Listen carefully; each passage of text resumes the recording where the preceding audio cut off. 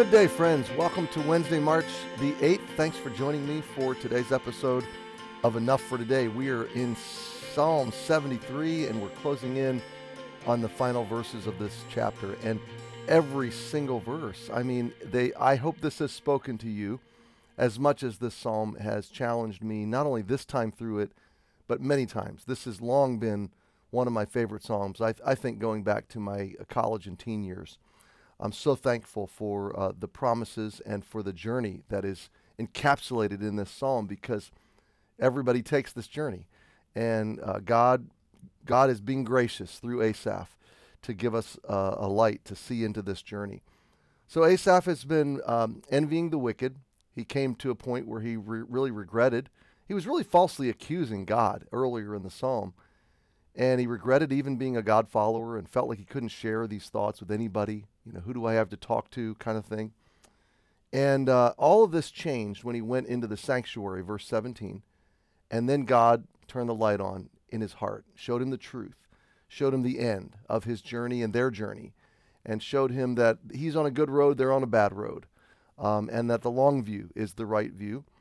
He says in verse 21, then his heart was grieved and he was convicted. And he visits how foolish he was and remorseful over that. And then verse 23, that great promise, nevertheless, I am continually with thee, thou hast holden me by my right hand. God, you never let go of my hand. You had a hold of me the whole time, even through it all. You see, my friend, this psalm, among many other places in Scripture, is one of the great places we discover that it is truly God holding on to us, not simply us holding on to him. Okay, so I'm not saying one is wrong and the other is right. I'm saying, if you ever hear me or anybody else say, hold on to God, that's a good admonition, okay? That's a biblical admonition. We're to remain steadfast. We're to hold on tightly. But tighter than that, bigger than that, broader than that, deeper than that, more wonderful than that is that even when my grip slips, which is what Asaph said, my steps had well nigh slipped. Even when my grip slips, God's grip remains firm. He holds on tightly. So Asaph says in verse 24, thou shalt guide me with thy counsel, afterward receive me to glory. This is how it's going to go. These are the certain things of life. I don't know what tomorrow holds. I don't know how it's going to unfold. But I know however it unfolds, God's going to guide me with his counsel, and he's going to receive me to glory. This ties into so many promises of Scripture. James said, if you ask for wisdom, God will give it to you. Proverbs says, if you will trust in the Lord with all your heart, lean not to thine own understanding, in all your ways acknowledge him, and he shall direct thy paths. Excuse me. Psalm 32 says, I will teach thee and instruct thee in the way which thou shalt go. I will guide thee with mine eye. That is why this psalm has meant so much to me, is that just generally looking back through my whole journey, I just always feel in over my head that I'm just out of my depth in terms of my life responsibilities and the opportunities and responsibilities that befall me. I just feel radically downsized in the shadow of them. And so I fall on God's counsel. God guide me, God counsel us, God lead us. And he never has failed to do that. He has never failed. So Asaph comes to this point in verse 25. It's just such polar opposite of where he was. Whom have I in heaven but thee? And there's none upon the earth that I desire beside thee. Do you see the contrast from earlier in the psalm when he's admiring and envying and jealous of so many people? And once he gets his eyes on God, all that fades away.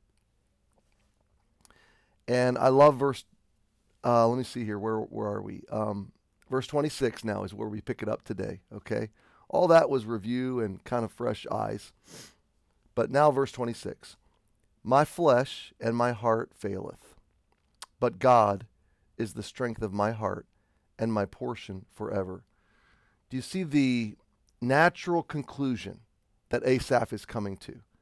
My flesh and my heart, they're weak, they fail, they struggle, they stumble. I'm weak going through this life.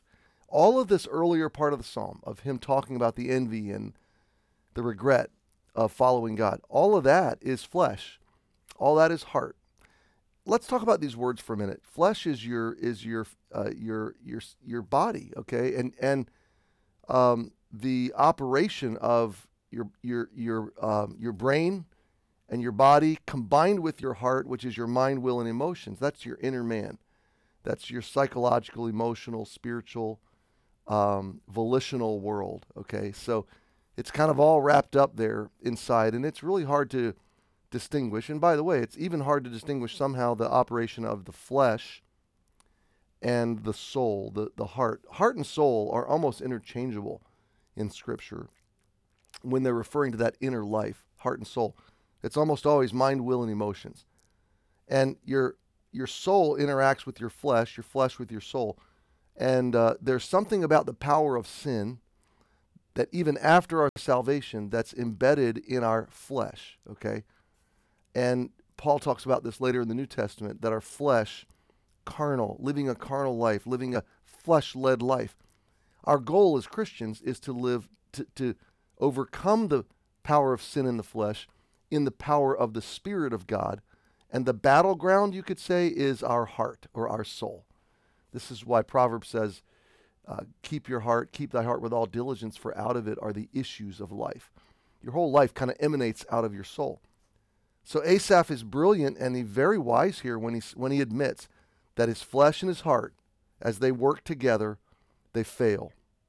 That he's limping forward in that area of his life. But God is strong. God's got a hold of his hand. God is guiding him. God is leading him. God has secured his future. He's going to receive him to glory. And so he says now, he's kind of drawing this conclusion, this closing principle, this truth that's emerging out of these events that he's describing to us. And he says, my flesh and my heart fail, they're weak, but God is the strength of my heart and my portion forever. So God is the strength, that is literally the rock, the fixed foundation, the unlosable source of durability of my heart, my soul, my inner man, my psyche. Jesus called it suke sometimes. He called it sometimes your life, your suke, your soul, or Scripture also your heart. All that, your inner world. So Asaph says, God, you be, I'm not going to try to be the strength of myself. You be the strength of myself. And I'm separating those words, my and self. You take the self that is in me and you anchor it. You embed it. You make it durable. You anchor it and tie it off to the rock of your wisdom and your presence and your guidance and your strength. God, you secure me. You renew my strength. You anchor my heart and guide my heart and direct my heart. What is he saying? Mind, will, and emotions. Your mind is your intellect, and your volition is your will, and your emotions are your feelings. So it's your feeler, your thinker, and your decider, your chooser. And Asaph is saying, God, take all that totality of all that, and you be the strength of it. You hold it, you guide it, you determine it. It's a lordship surrender thing. He's saying, God, you are the strength. And I know tomorrow and the next day and the next month and next year and the rest of my journey, you will give me the strength I need in the time that I need it. So God is the strength of my heart. And then I love this, my portion is my inheritance. You think of portion, you think of Joshua dividing up the promised land and giving each tribe a portion, okay? It's what God has entrusted to you. And what Asaph is saying is, same thing he's saying basically in verse 24, but in a different vernacular. You're going to be the strength of my heart all the way through this weak and stumbling and limping journey. And then forever and ever, I inherit you. I receive you. You're going to be my portion. You've called me your own. What a powerful observation. Well, my friend, I think this is a verse you can memorize and just take with you, not just today. This truly is more than enough for today. It's enough for this week. It's enough for the rest of your life. So think about these things. My heart, my flesh and my heart faileth, but God is the strength of my heart and my portion forever. Thanks for joining me this Wednesday. I hope you'll join us for groups tonight. And either way, I'll see you tomorrow.